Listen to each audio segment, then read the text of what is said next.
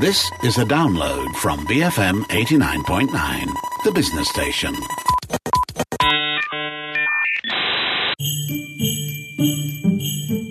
It's Fun Friday. My name is Jeff Sandhu. Is it better to give or to receive? Culture Pop's Matt Armitage believes that the best scenario is for you to give and him to receive. Anything else, apparently, is a complete waste of his time, which means that his picks for Xmas are probably going to be a little bit more than his own personal shopping list. I hate to say this, but it's Christmas. Matt's plain. Matt, it's a little too early for your Christmas list, isn't it? Well, it is, but we'll be off air next week. So, I'm getting in with a head start. And now, just to put you all in the festive mood. Yep, I'm feeling really jolly after that one. No, now is actually a pretty good time to be thinking about Christmas gifts and the end of the year because today is Black Friday. Yeah. So as long as the sites don't crash, it's a good time to buy. And if you're ordering online, especially from overseas, you've still got plenty of time to get the shipping in. Mm-hmm. But I would say make sure you check those shipping costs. Some sites will offer knockdown prices and sting you for expensive shipping at checkout, especially for international items.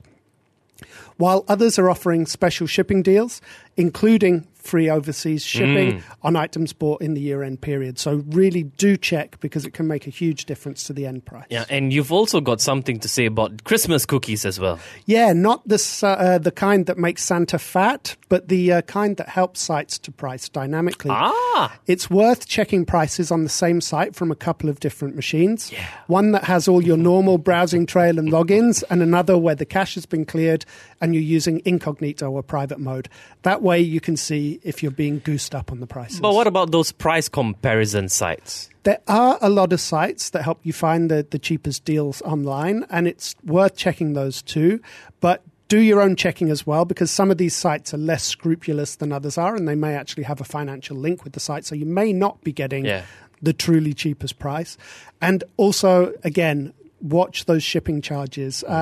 It does slow you down, but take your purchases all the way to that final checkout to make sure that all the add-on charges have been put in. And if you're bulk buying from online sites, remember it may tip you over into the realm where you have to pay Malaysian import duties, and that can hike your prices up by another 5 to 10%. And you'll be hit for processing fees for that as well. It's not an endorsement of the company, but I usually stick to sites like Amazon simply because they calculate the import duty for you at the checkout and they don't charge you additional customs processing fees. So it saves you the headache of of doing the paperwork. It saves you the delays, and they also have different levels of shipping, so it lets you get the goods by the date that you need it. No, it's really not getting any better with age, that clip, is it? It's just getting worse. So let's get on with the gifts then. Okay, so where should we start? Do you want to go with high or low or him or her or for the kids? Or maybe we should just play the ho, ho, ho again. No, we're not doing that. So let's rock through all the obvious one. What if you or a family member needs a new laptop? I think, I'm going to be saying a lot of the same stuff over and over here in that a lot of the manufacturers have got really, really great products. Yeah. So it's getting harder to buy bad products. Yeah. So the most important thing, as with any device, is your budget. Like I said, most of the manufacturers are making really good machines. So it's all about checking those boxes. Yeah. What screen size do you want? Some people are fine with an ultra compact with an 11-inch screen. Others want to max it up to 17 inches. Mm-hmm. How portable is the machine going to be? Is weight really an issue? Make sure it's got as many ports and outputs as you need. If it is going to be portable, how much standby time are you going to get? It doesn't matter doesn't matter so much if it's going to be plugged in on a desk most of the time. And also, what are you going to be using it for? Is it going to be used for surfing and work, or is it going to be used for sort of more intensive things like video editing or intensive gaming? That way you can prioritize your budget towards premium components like graphics cards, processors and speakers, things that actually meet the requirements of the device you need. If you had to recommend a specific machine, probably not the answer that anyone expects from me. I would say the Microsoft Surface laptop. Yes, firstly, because you can spec them in funky but still tasteful colours. I like the burgundy, which surprises me because I'm not really a big fan of red. It has a 13.5-inch touchscreen, so you still get that tactile tablet-type experience, but it's a full serious laptop at the same time, which runs full-fat Windows. It's light, standby time is excellent, the build and the specification are, really, really good. It is expensive. They start at around $1,000 US, but you really need to up-spec a little to 8 gigabytes RAM and 256 gigabytes of storage before it's going to be really useful to you as a machine. But it should last you a good few years. Yeah. You can also go for the Dell XPS 13. That's another machine that's been getting a lot of really good press this year. Yep. It's a bit more utilitarian and less lifestyle than the Surface. And also, it's got a $4.5K starting price, so it's not a budget model, but it does have that Dell edge in that you can come up with almost infinite versions of the device. You can upgrade, you can add things, you can spec it exactly the way you want it. So that would be my next option. I actually really like the Surface, and I was just recently watching a YouTube video, and the hardware department in Microsoft, and the reason why their products look really good is they've got specific engineers to work on very small details, like the hinge. It took them a year just to perfect the hinge itself, Which is and you're like, exactly wow. the way it should be. I mean, that's kind of the approach that Apple's taken. Everything is thought through, and it's nice that Microsoft is finally in this game. We've been wanting them to be in this game for 15 years. So it's great that they're finally here. And they, as we've said, Apple is sagging a bit, so they're giving them a run for their money. About time now. Yeah. Well, what about tablets, Matt? Well, with tablets, in Malaysia at least, it's still a bit of a one-horse race. There are the Surface tablets, but along with the various Android tablets, they're still not as convincing as Apple's iPad range. That's true. In a world where, as we said, Apple is being attacked from all sides, the tablets really are still king. And they're still pretty much approaching something that is offering you value. It's one of the best priced items in their product range. Yeah. So, forget the Pros unless you've had a big year-end bonus, and the Mini is just a bit too wee for most. So whether it's for you or your partner or your kids, most people are going to be happy with the standard 9.7-inch iPad. Prices start at $1,549, so it is pretty competitively priced. Most people are going to be happy with the Wi-Fi only model as well, because you can always tether it to your phone if you're out and about. I mean, the processor, it's fast as a whip. Yeah, it'll last around 10 hours unless you're messing around with, a lot of processor-heavy games. And Apple really does have the best apps ecosystem.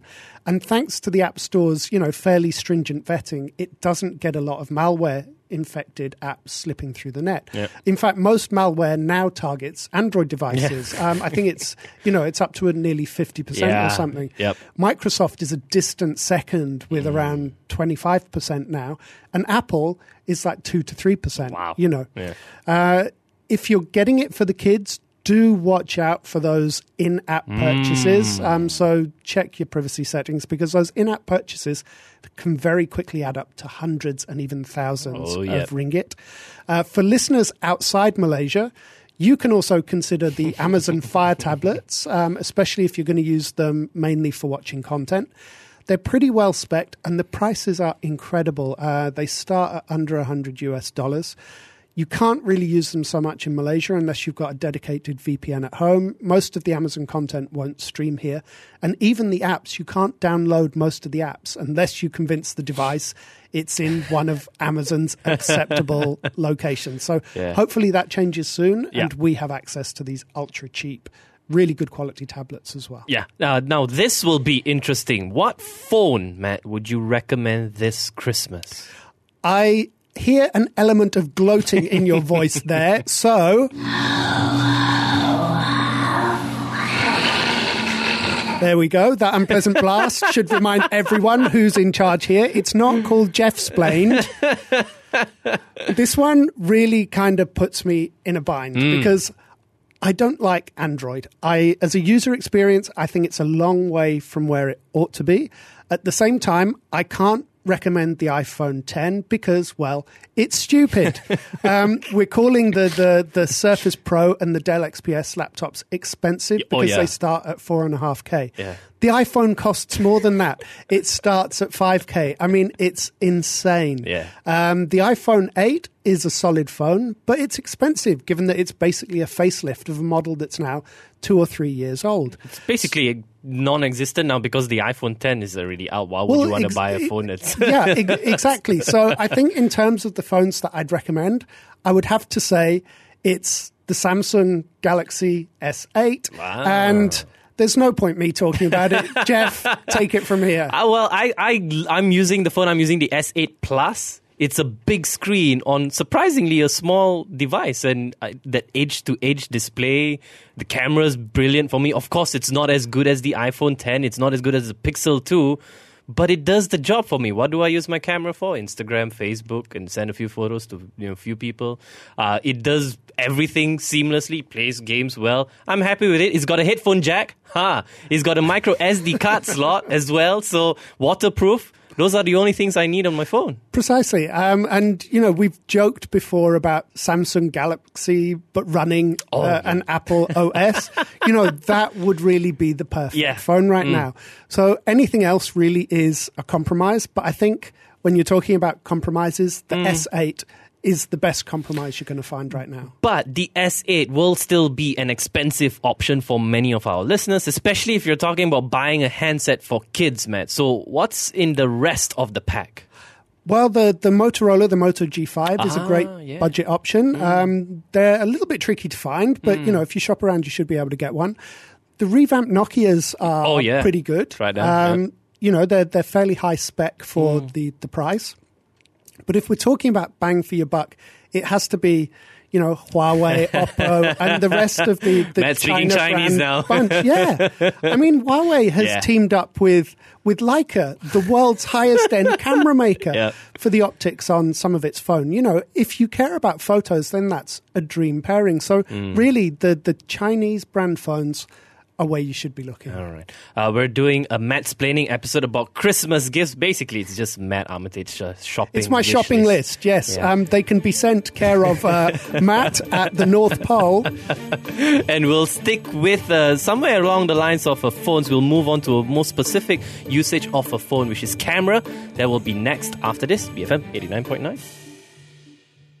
Before Friday materializes. BFM 89.9. And we're back, and this is Matt's Plain Christmas, which is basically his just Christmas wish list here. We've talked about the S8 as your phone. We've talked about the Microsoft Surface as a PC of your choice. Let's talk about cameras, Matt, because we talked about smartphones earlier on, and most of us use our smartphones for camera, taking a photo. But what if I want a standalone camera here, Matt?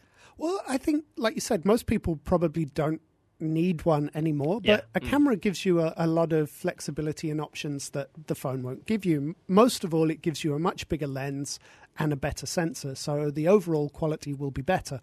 And it won't be so reliant on tweaking and post-processing, which a lot of the smartphones automatically do to get those images that you think are quite nice. So again, cameras is a really crowded field. If you want to change lenses, there are loads of DSLR and mirrorless systems out there, but most of us are happy with a good compact. And really, there are few as good as Sony's RX100 Mark V. Yes. Now, both of us are RX100 fans.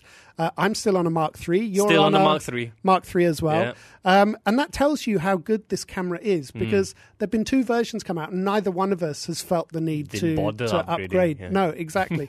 The frame is solid, the Zeiss lens is super crisp, and it works really, really well in low light conditions.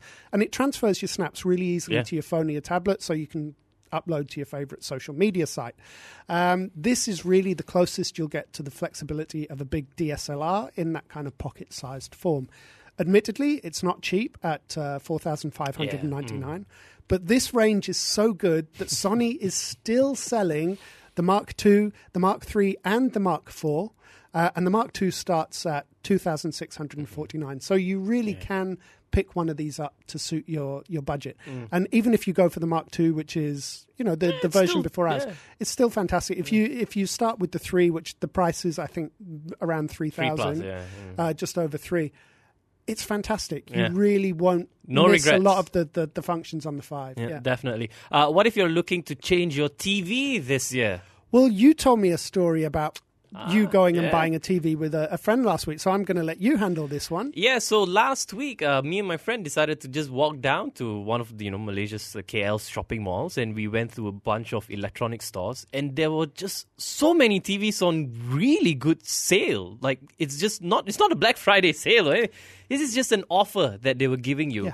And you could just walk in and just name your pick. And it's the best way to go in is just set a price of what you're willing to spend. And then you work around it. Do you want a smart TV or a non-smart TV? Do you want 4K or just want a 1080p? I managed to get a deal with my friend, not through any special negotiation skills here. We have none, by the way. We just walked in, saw the price. Is that price for real? And all we did was he got an LG 4K smart TV for about 2,200 ringgit.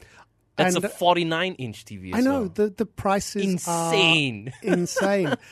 So probably the most important you can do, like you said, you tick off your list, but most importantly, measure the space. Yes. Measure the space from where your TV will be to where you're going to be sitting. If I knew about this, I would not have put a 60-inch TV in my really tiny room. Because now the TV operates as a light. Yeah, precisely. And a really, really bright really one. Bright light. Yeah. No, because if you get a TV that's too big, it can make you dizzy, for starters, and you won't enjoy it. I mean, my brother bought like a 70 or 80-inch one ages ago, and he had to completely reconfigure his living room. He had to switch it from being a lot more across money. to... No, completely, because he suddenly needed literally about 3 or 4 meters between the sofa and the TV. You couldn't watch it. Yeah. So the bigger the TV, the further it will be from where you sit. So really, the thing you have to pay attention to is the audio, because you're going to be a lot further from the TV. If you're going to be more than sort of 2.5 meters from the TV, you might want to start, pimping the sound. Yeah. Sonos has a bunch of great wireless streaming options that you can buy here in Malaysia, but they are pricey. Oh, expensive. Yes. The Wharftail DX2 is a pretty affordable 5.1 system, which comprises of a subwoofer, and it comes with 5 satellite speakers, and they all have treble and bass drivers in the units. So it's a really meaty sounding system. I've only seen UK prices for this, but they start at around £450, which is around 2,500 ringgit, which for an audio package for your TV is actually pretty good. So that's a pretty good bet for a good quality home audio setup. So let's all just stay at home then. Huh? Always my favourite option. I mean, it's not that I don't like to party. It's just that the only person I like to party with is my cat, King Jafar. Otherwise, I find that the quality of the conversation does tend to drop a little bit. Now, we've mentioned those Philips Hue bulbs. They're colour programmable and wirelessly controllable. They're also massively expensive. Yeah. IKEA has come up with its own version. It's a line called Trad-free. Now, I don't know how to say it. No one knows how to say it. Yeah, people think it's Swedish, but IKEA names its products by getting dogs to jump into a pool of Scrabble tiles, and the letters they kick out are what the products end up being called. Now, Trad-free doesn't seem to have made it to the Malaysian store yet, but you could always get a friend overseas to send you some. The basic kit consists of 2 bulbs, a wireless gateway, which is like a little hockey puck, and a remote control, and that starts at $80, which not is too bad. Not too bad, than the Philips and there are all kinds of bulbs and sizes in the range, and the prices for the bulbs actually starts at $7. So once you've got that beginner kit, you can start adding piece by piece. So I do hope IKEA brings these in soon, so we can all have the flexibility of affordable smart home lighting. Now, Matt, for a lot of people, Christmas is a time for indulgence, and the New Year is a time for fitness. What's going to keep us fit this year, Matt? We've talked about a lot of wearables and devices. The idea of smart shoes is not something that's new. Nike has been making trainers that you can fit a smart sensor into for years now. Under Armour, the new kid on the athletics block, is taking a slightly different tack. Under Armour has a slightly utilitarian image, but it's actually one of the most high-tech performance wear brands on the high street. And it really is giving the likes of Nike and Adidas a bit of a spanking when it comes to fabrics with fast drying or cooling or thermal tech properties. They're also very upfront about the SPF protection of their clothing, something the other brands have been weirdly a bit slow to catch up on when you're talking about, outdoor exercise equipment. Just tell us what the SPF rating is. It's easy. And you can test how high-tech sportswear has become just by walking into any big brand sports store and trying to find a 100% cotton T-shirt. You can't do it. Yeah. They're all these high-tech space fabrics. So back to the smart shoes, the Under Armour Gemini 3 RE, that stands for Record Equipped. These shoes have a smart sensor in each shoe, which measures the usual nonsense like steps and gaits and can help you to improve your form. It can also help you to choose the intensity of your next run. So based on what it calls the jump test, that helps to measure the level of fatigue in your body and the amount of springiness in your legs and your joints. They're available for men and for women. I can't find them on the Under Armour Malaysia site, so you may have to order online. And prices overseas start at around 500 ringgit a pair. That's not too bad. Now, the next one is going to be a bit weird because it's like asking your granddad about his favorite hip-hop acts. Matt, what's your tips for gaming? Well, thankfully, this is a no-brainer even for me. Nintendo Switch, I think, is the console to buy for versatility and on-the-go fun. But for me, I think it's going to have to be the Nintendo Classic Mini SNES, the Super Nintendo, which came out, I think, in August or September this year. First, it looks great. It's a scaled-down version of the SNES, a machine that even I was able to have fun with. You get 2 controllers in the box, so it's fun from the word go, and it's priced at a super competitive $100. Although high demand seems to have brought out the gouging element on many sites, it seems to be floating closer to $150 right now. So, maybe wait until all the fuss has died down and you can buy it a bit more cheaply. Why would you want this? Well, you get 21 classic games from the 1990s. You get Street Fighter 2, which is possibly the best game ever made. Super Mario Kart, Zelda, and Yoshi's Island. It's perfect for parents and kids, especially because they've updated it slightly. They've added modern touches like pause, save, and rewind, so it will be accessible to a new generation of gamer as well. We do need something for the kids, though, man. Robots, not the killer ones, but we need to get kids used to robots now because very soon their lives are going to be ruled by robots. Lego, of course, has loads of great robot building kits at all kinds of price points. This year, the Boost Creative Toolbox, which allows you to make a programmable and talking robot called Vernie. That seems to be the kind of popular option. A company called Little Bits has a great R2-D2 building kit, and it comes with something they call Force Drive, which is really, really cool, whether you're a grown-up or a kid. It's a sensor that detects your hand, so it appears as though you're pushing it forward with your hand without touching it, so it appears that you're using the force. Wow! Force Drive. I'm buying it. Exactly.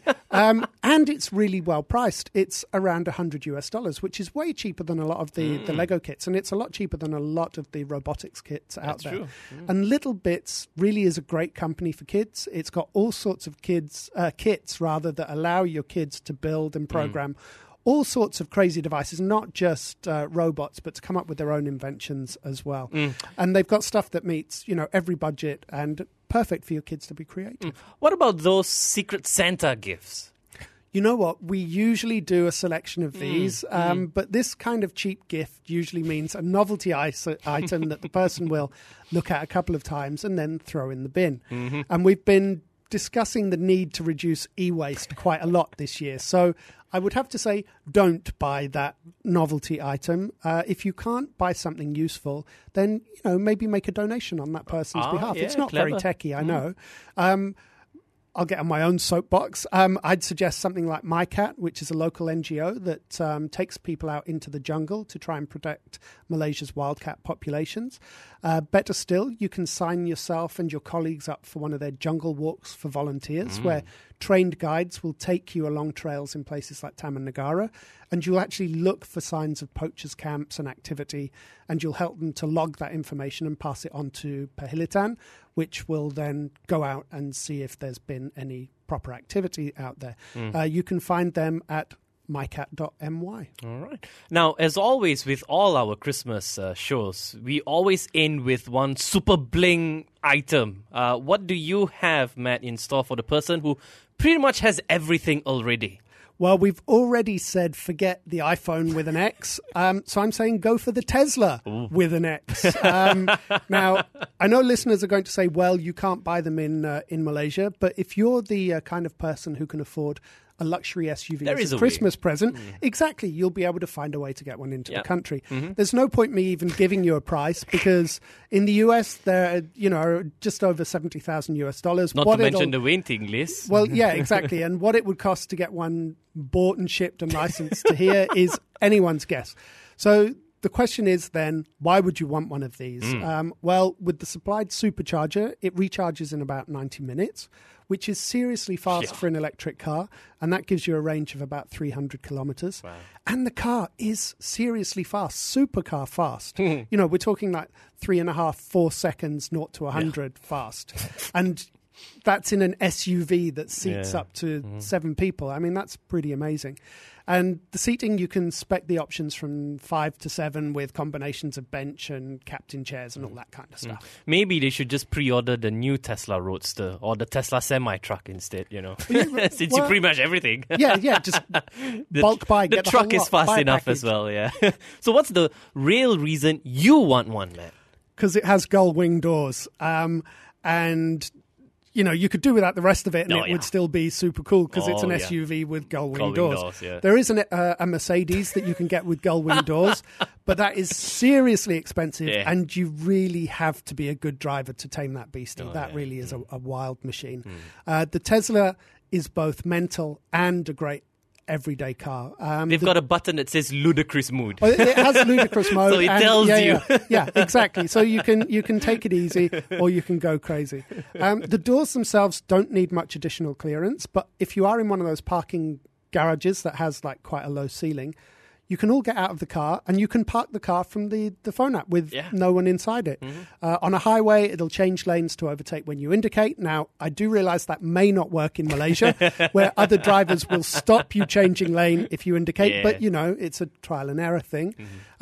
Plus, at some point, we're all going to have to leap on the kind of electric vehicle wagon at some point, because many, many countries are seriously considering banning fossil fuel-powered vehicles from the roads over the next decade or so. So that's my list for this year. Whether you're buying for Christmas or indulging your Black Friday bent, happy shopping, one and all. You can take it easy or you can go crazy. That's what I took from your Christmas shopping list. Matt's Plain Christmas edition. We'll be right back with Geek Squawks after this. BFM 89.9. Thank you for listening to this podcast. To find more great interviews, go to bfm.my or find us on iTunes. BFM 89.9, the business station.